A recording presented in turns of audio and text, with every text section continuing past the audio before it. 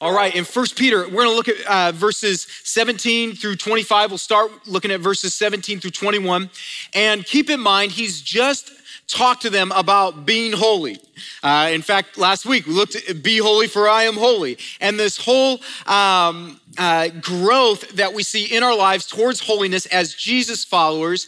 And once again, he's writing this letter to these Christians that are scattered all throughout the known world, these churches. And he's literally like helping them navigate through unprecedented times where they're experiencing trials, they're experiencing persecution.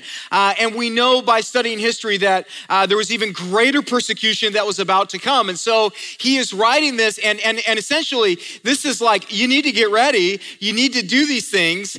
This is what your life with Jesus needs to look like because if it doesn't, these things will destroy you.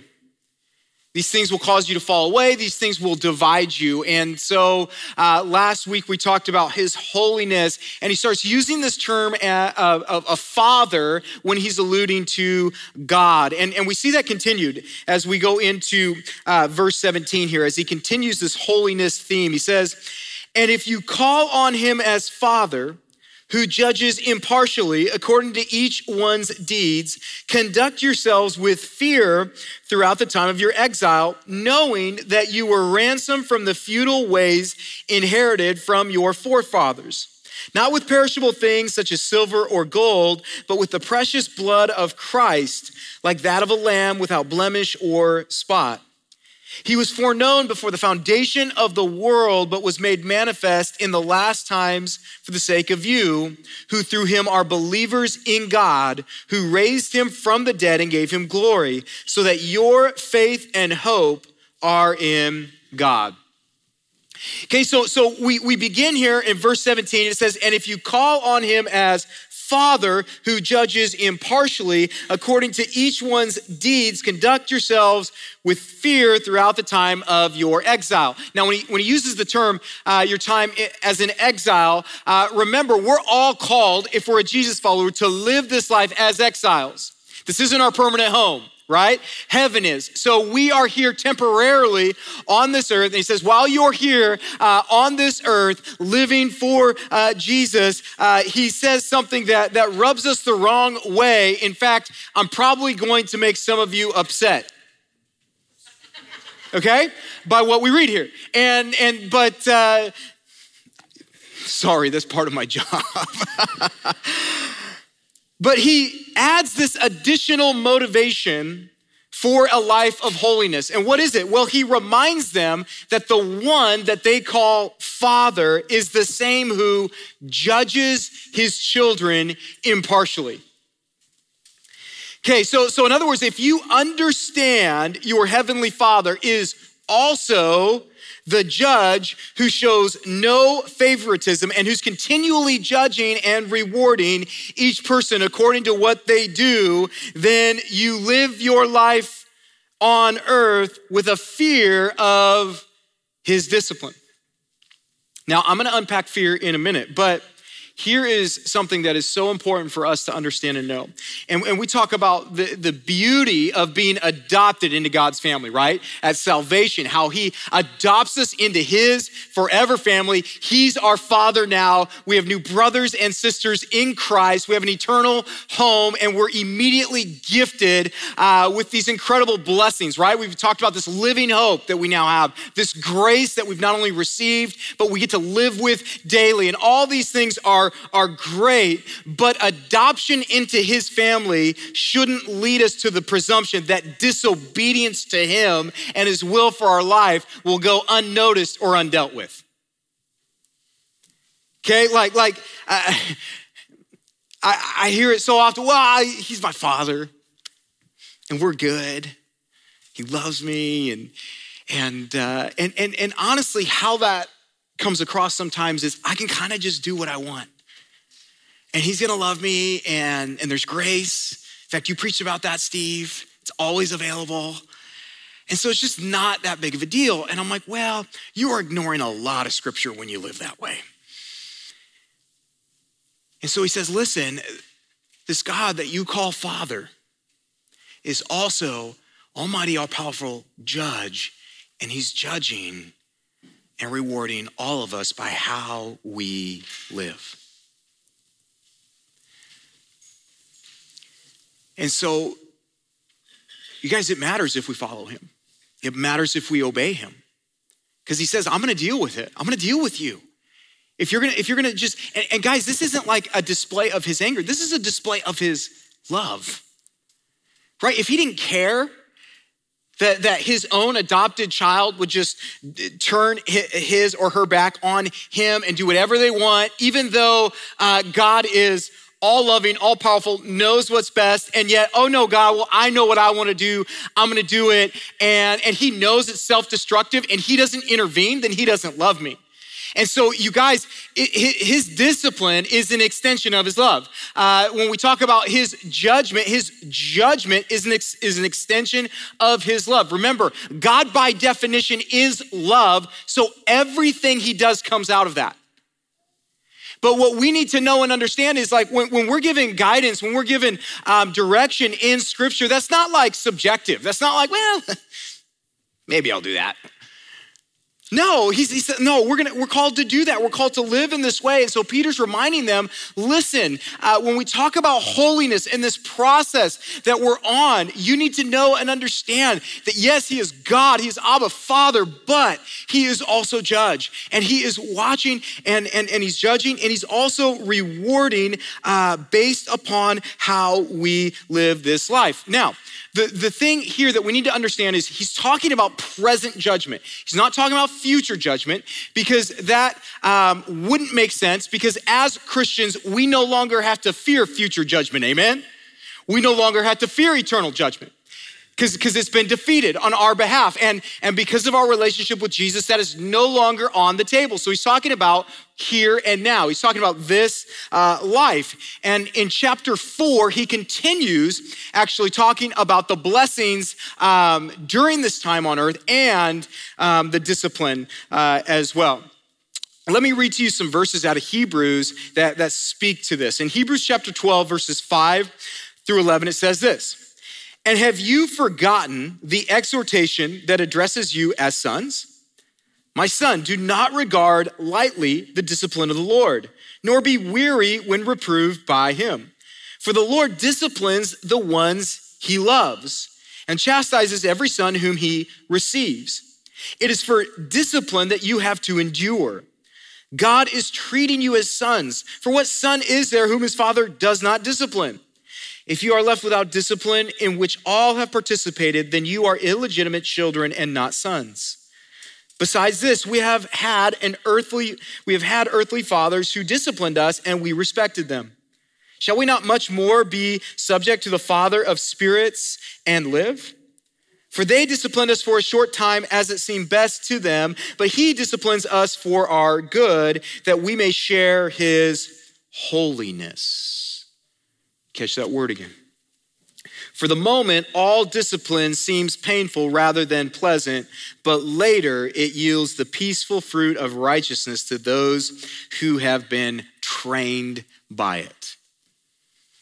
Okay, so do we understand here what is happening, right? When we talk about the discipline of the Lord, when we talk about his judgment that he's judging us with, and he says each one, every single one of us, right? He's looking towards us. So he's impartial. That's important.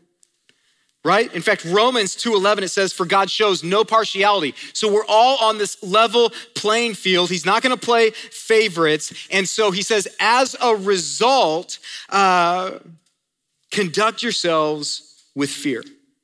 Now, in this context, once again, it's fear of God's discipline.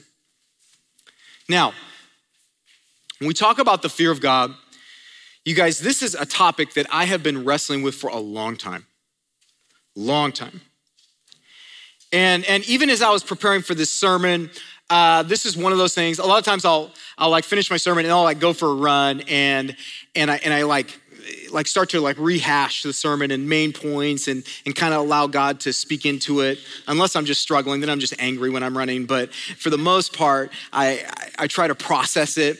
And one of the things that I was just working through is this whole fear of God, this whole topic.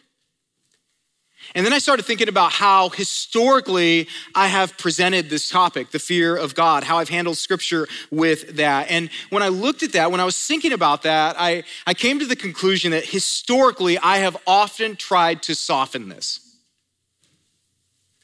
to make it more palatable, right, for us in today's culture, to make it easier to receive, to make it sound not so like, and so what when I look back and critique myself for how I've handled that, and even today, there's so many that just dismiss this fear of God as this Old Testament concept that has no place in the New Covenant. But you guys, in order to do that, do you realize how many verses in the New Testament we just have to ignore or just pretend they're not there?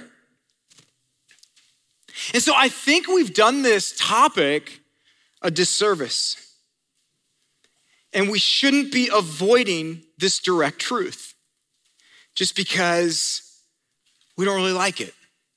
We don't really like how it sounds. And you guys, something that's really important is you have to understand that terminology in scripture oftentimes means something completely different than what we in our culture have taken and twisted and distorted.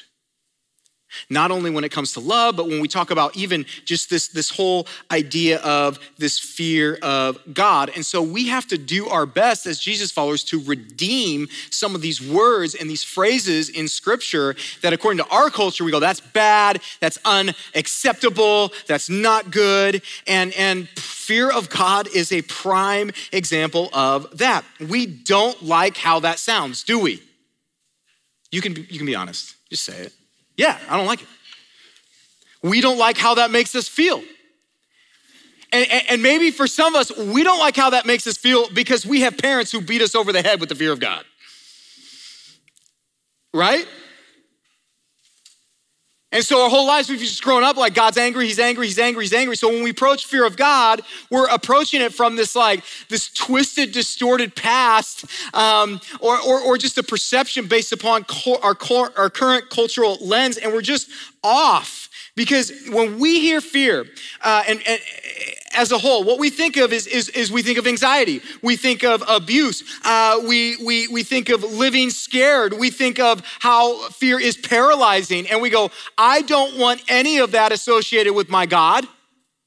With a God that loves me, that doesn't work. In fact, some of you are like, you invite somebody and they're here today for like the first time and you're like, don't talk about the fear of God. Are you kidding? And you're like trying to like stop their ears from hearing, right? Like how do we make this just relax. Okay, but we have to do our best to unpack because it clearly states it. And where we're coming from when we hear that is this place of unhealthiness, this place of how we view this today. And guys, that's not what godly biblical fear means. It's a godly reverential fear. Okay, that's a good thing. This is an almighty, all-powerful God. And so when I have go into a relationship with him and understand who he is, what he brings to the table, and that he is now my Father, you guys, I should respond accordingly, right? I should have a fear of disappointing my Father, my Savior, my Lord. I should have this fear of misrepresenting who he is. Like that's a good thing. Out of a spirit of reverence, I should fear disappointing him, right? After all he's done for me. And so like there's goodness in this. Everything that he asks us to do comes from love. And so you guys, fear of God's discipline is good. In fact, in the New Testament, we see that actually being a sign of a church's and an individual's growth and maturity when they're experiencing God's blessing. In Acts chapter 9, verse 31, it says, so the church throughout all Judea and Galilee and Samaria had peace and was being built up. And it says, and walking in the fear of the Lord and in the comfort of the Holy Spirit, it multiplied. Now, when you read that, you guys, we typically go and walking in the fear of the Lord and in the comfort of the Holy Spirit, it multiplied. Wow, right? We just kind of like glaze over that. But do you understand that when you see this in scripture, it's inspiring, it's moving, there's movement, they're growing closer to God, they're walking in freedom, and yet it still says what? And walking in the fear of the Lord. So this isn't the fear that you and I imagine it to be, is it? This is different. This moves us forward. In 2 Corinthians 7:1, it says, since we have these promises, beloved, let us cleanse ourselves from every defilement of body and spirit, bringing holiness to completion in the fear of God. So there is this process of growth, of holiness that the fear of God is connected to, that moves us forward, and it's not paralyzing. It isn't this, oh my goodness. It isn't anxious. It's not, what's he gonna do? It's none of those things that we imagine it to be. In fact, in Philippians 2:12, we see Paul say, therefore, my beloved, as you have always obeyed, so now, not only as in my presence, but much more in my absence, he says, work out your own salvation with fear and trembling. Just work that out, grow in that through that reverential awe and fear of who God is. It's not inconsistent. This fear of God is not inconsistent with loving him or knowing that he loves us. It's just not. Now the natural response is, well, Steve, what about 1 John 4:18? Some of you are like, what's 1 John 4:18? I just think it's on the screen. 1 John 4:18, what does it say? There is no fear in love. Perfect love casts out fear. For fear has to do with punishment. Whoever fears has not been perfected in love. Now that's a verse we go, oh yeah, New Life verse, love it. Want to take that one with me? Right? Slowly pull your hands off the ears of your visitor friend that's here. You go, yeah, check that verse, right? That's the one. But you guys, you need to understand there's a difference here. Yeah, he's talking about the fear of this eternal punishment fear. And guess what? You're free from that if you're a Jesus follower. If you're in a relationship with God, you are free from that eternal punishment fear. So that is a real thing, and yet it's different than what we're talking about. We're not talking about eternal punishment fear. We're talking about the fear of God that we walk daily in that leads us to holiness. That's what we're talking about. And so those are two different things, and they're actually not separate from each other. They actually play off each other, and it's a good thing. And guys, if godly fear and love can't work, then we'd have to say that Old Testament believers who feared God couldn't also have loved him. Well, that's false, right? You should agree. Just even if you're just, yes. So fear in a way that you and I can't fully comprehend or understand, and that's okay. He's God, we're not. Fear coincides with our love for him. This healthy, this reverential awe, this fear of God, this God Almighty Father and my love for him, they go together, they play off each other. And guys, I see this in a small way in my life. Just as a father of 3 boys, I see this. I mean, guys, there is some good fear of daddy that my boys have. And it's good. Like, it's good. They are afraid, and they will forever be afraid to walk on a freeway. That's good. I'm glad they're afraid of that. There are some clear, and that's kind of an extreme example, but there are some good things that they should be afraid of the discipline of their father. Amen? There's some good things. Okay, now I'm not talking about like when I pull up into the driveway, my kids don't go, Mom, Daddy's home. Where can we hide? How do we get away from him? He's here. Like that's unfortunately, that's our view when we read fear of God. That's what we think. That it's like, oh, he's gonna strike me. He's gonna get, guys, we have clear guidelines and there's a healthy, good fear in my home. And guess what? My kids run to the door when I pull up. They run to the door, they're excited. Often, they don't even wait for the garage door to close. They're so excited. And you guys, there's something special about that, right? And it's not disconnected from discipline, right? They understand and know that there's discipline from their father. They should fear that because it's for their greater good. It's out of a love for them. And you guys, in a way that supersedes that, but by who knows how many levels, our view of an almighty God Father who loves us so much, who has adopted us into his family, how much more so should we respond and go, I should fear disappointing you. I should fear not following your will for my life. I shouldn't be okay with that, knowing where the direction's coming from. Amen? And I get it. Some of you, you've had a horrific upbringing. Some of you have had a father, maybe a mother, or somebody distort the image of God. And so every time I say discipline or fear of God or that, you revert back to that. And it's twisted, it's a mess, and I get it, and I'm sorry that that's how it is, but let's not just throw away something that is good, something that is healthy, and something that will help us stay on track because we need help. And that's what this is meant to do. You guys, there is a fear that I have even as I preach this morning, and it's not like I'm scared to preach. It's a fear that I'm held to a higher standard, to a perfect and holy God, and I wanna honor him. I wanna please him. He says, conduct your lives with fear of God's discipline. Why? I love this. Because you were ransomed. Because you were ransomed.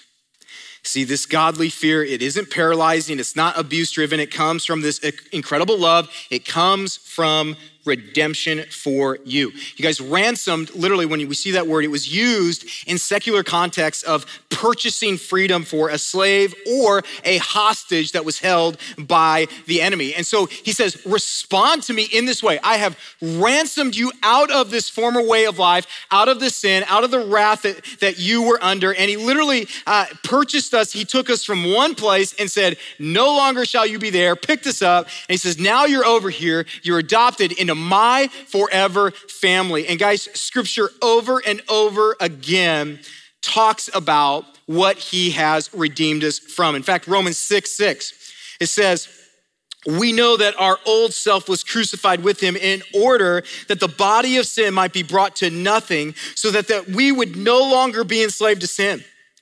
And then in verses 17 and 18, it says, but thanks be to God that you who were once slaves of sin have become obedient from the heart to the standard of teaching to which you were committed, and having been set free from sin, have become slaves of righteousness. So literally he's rescued, he's ransomed us out of that life and taken us to a new place. And he literally says in this passage, ransom from what?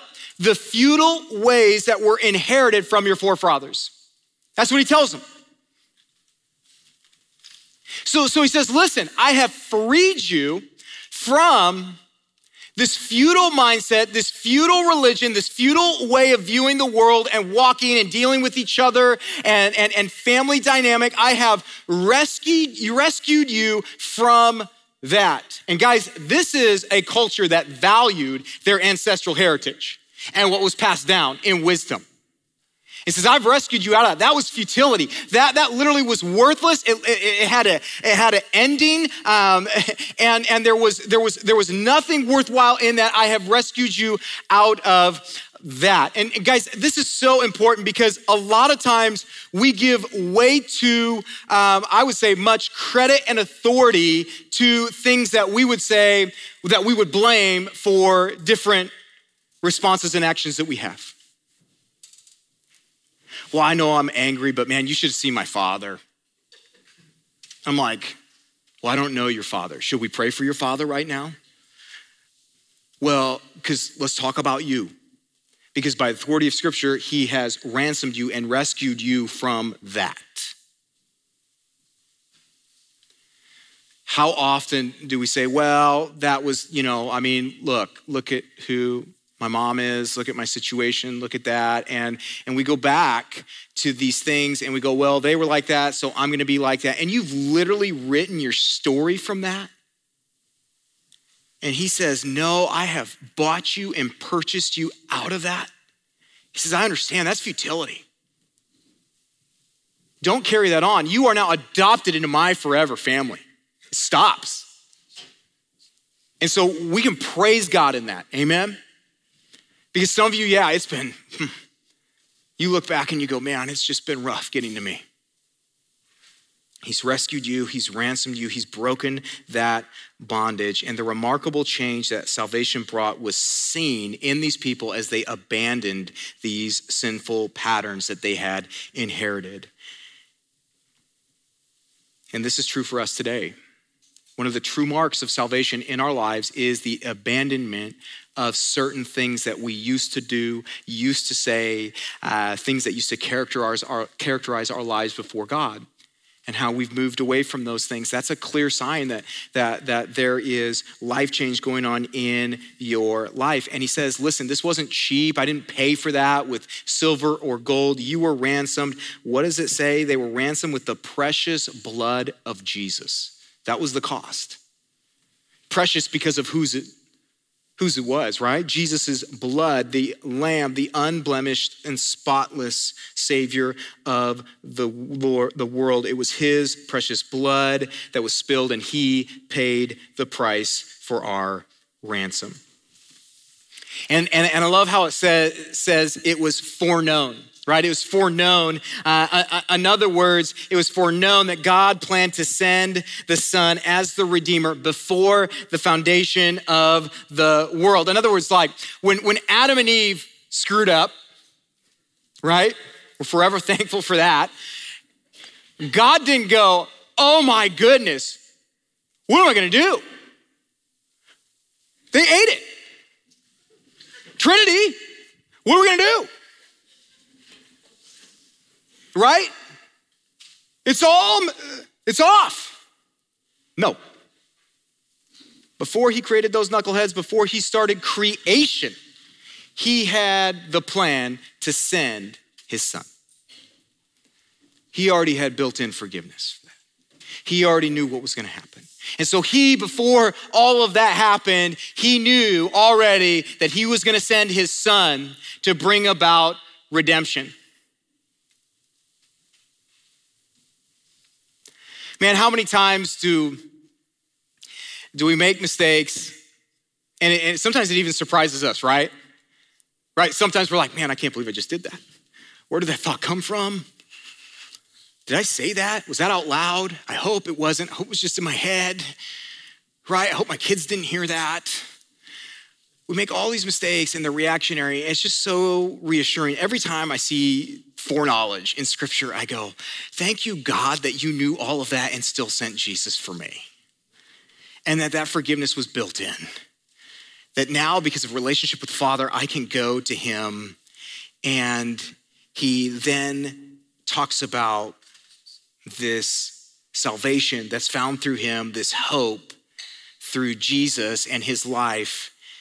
And he says, there's gonna be a faith and hope in God as a result of the salvation that was purchased for you. And then he continues in verses 22 through 25, and he says this, having purified your souls by your obedience to the truth for a sincere brotherly love, love one another earnestly from a pure heart. Since you have been born again, not of perishable seed, but of imperishable, through the living and abiding word of God. For all flesh is like grass, and all its glory like the flower of grass. The grass withers and the flower falls, but the word of the Lord remains forever. And this word is the good news that was preached to you. Okay, so he uses this term when they were obedient to the truth, and he uses this interchangeably in this letter with faith, with receiving Jesus as your Lord and Savior. And so he says this move, when we received him as Lord and Savior, it purified our souls. And what Christ did is he cleansed us from our past, but then he also gives us the new ability to carry out his vision and his plan through how we love. So in other words, as a result of this new birth, and he brings up the new birth, right? Again, he says, as a result of that, as a result of this growth in holiness, you and I are going to be led into a deeper love for other Christians. That's going to be a byproduct. That is a byproduct of growth. That is a byproduct of holiness. And he says this love is a genuine love. Everybody say genuine. We, in our culture, genuine is under assault, okay? When we think about genuineness. Because we've totally like taken it and distorted just what it means to be genuine. In fact, when we think about just loving someone else and genuinely loving them, genuinely loving someone else is much more than me posting on my social media that I love them. Right? Like I could post all day about how much I love this church. I'd just be like, man, love you, church. You're awesome, church. Can't wait to preach and talk to you guys, church. Can't wait to shake your hands and pray over you and all of that. Love you, right? Like I could do that every day, and I know people that do that. Guys, that does not mean I genuinely love you. It means I'm great at broadcasting. Okay, this isn't just something that we put out there. This is genuine, right? I don't gauge how much I love our church by what I'm saying or putting out there. I gauge, do I love this church when I look at my calendar? Where does my time go? Right, I look at the things that matter, that show, because he says, I want you to genuinely love each other fervently. We're called to love each other fervently. So this isn't this passive love, oh, they're over there, hey, love you, praying for you. No, this is different. Fervently means I go to the limits of this. In fact, literally the illustration is of a muscle that's being stretched to its limits. And he says, that's the kind of love I want you to demonstrate for each other, for other Jesus followers. And so we should be looking at each other, and that's how we should be approaching each other. We should be looking for opportunities to literally step into each other's world and to love each other. Unfortunately, so often we're there, but we're there just close enough so that when they fall, we can go, oh, they fell. Oh, they screwed up. Someone should help them. Praying for you. But no, that's not the fervent love he calls us to. The fervent love he calls us to is what? That we will go be in each other's business, love each other, that when one of us falls, we're not okay with it. We go down there, we get into whatever messiness it is, and we go, hey, I am here with you in this to help you out of this because I love you. That's genuine love. Can we do that? Can we model that? He says, listen, this is a byproduct. Why? Because as a Jesus follower, when you surrender your life to Jesus Christ, immediately the Holy Spirit indwells you. And what the Holy Spirit is doing and working out in your life, it's called fruits of the Spirit. One of them is love. It's a byproduct.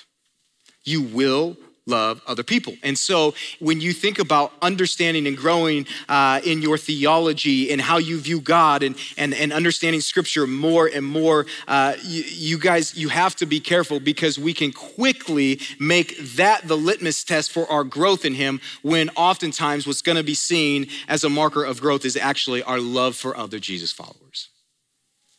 And you can't disconnect the two. And guys, this is so, I want you to just go back to when this is written again, right? He's writing this to people that are trying to follow Jesus that are experiencing trials and suffering. And he knows, and we know that trials and suffering, they do one of two things. right? They either bring about, when we go through something extreme, it either brings about incredible bonding or incredible dissension. And I don't need to convince you of that. You look at the last 2 years and the trials and the things that some of you have been through and that we've walked through, and you're like, yep and yep, right? Division that you've never experienced with people, with friends, former friends, family members, but then incredible bonding with some people. Like we've been through this, right? And so Peter knows that, and he says, this is coming. This is what you're gonna deal with. And church, I want you to make it. I want you to be all that God has called you to be. And so you have to have this reverential awe and fear of God, which is gonna lead you into loving each other well. And if you fervently love each other well, you're gonna cling together because the enemy's attacks are going to try to divide you. And with this persecution, if you can love each other well with this, you're gonna reflect Jesus' words when he says, they're gonna know you by your love. And you're gonna grow stronger, and the bond of Christianity is even gonna go stronger, and it's gonna actually spread throughout the world even quicker. And guess what, you guys? That's what happened. That's what happened. They embrace this. And so Nero, when he's trying to light up Christians all over the Roman Empire, had a reversal effect because they lived this out. And then we see Peter again goes back to this new birth concept, and he brings up the seed of this birth. And he says, this seed of this kind of birth, this new birth, is the word of God. Everything that comes to life begins with a seed, but it's a corruptible seed. See, human life is brought into being by a seed that must obey physical laws of decay and death, and that's what it produces in humanity. But God says, I didn't bring about this new birth using this kind of seed, a seed that is perishable. This new birth is brought about through imperishable seed, the word of God.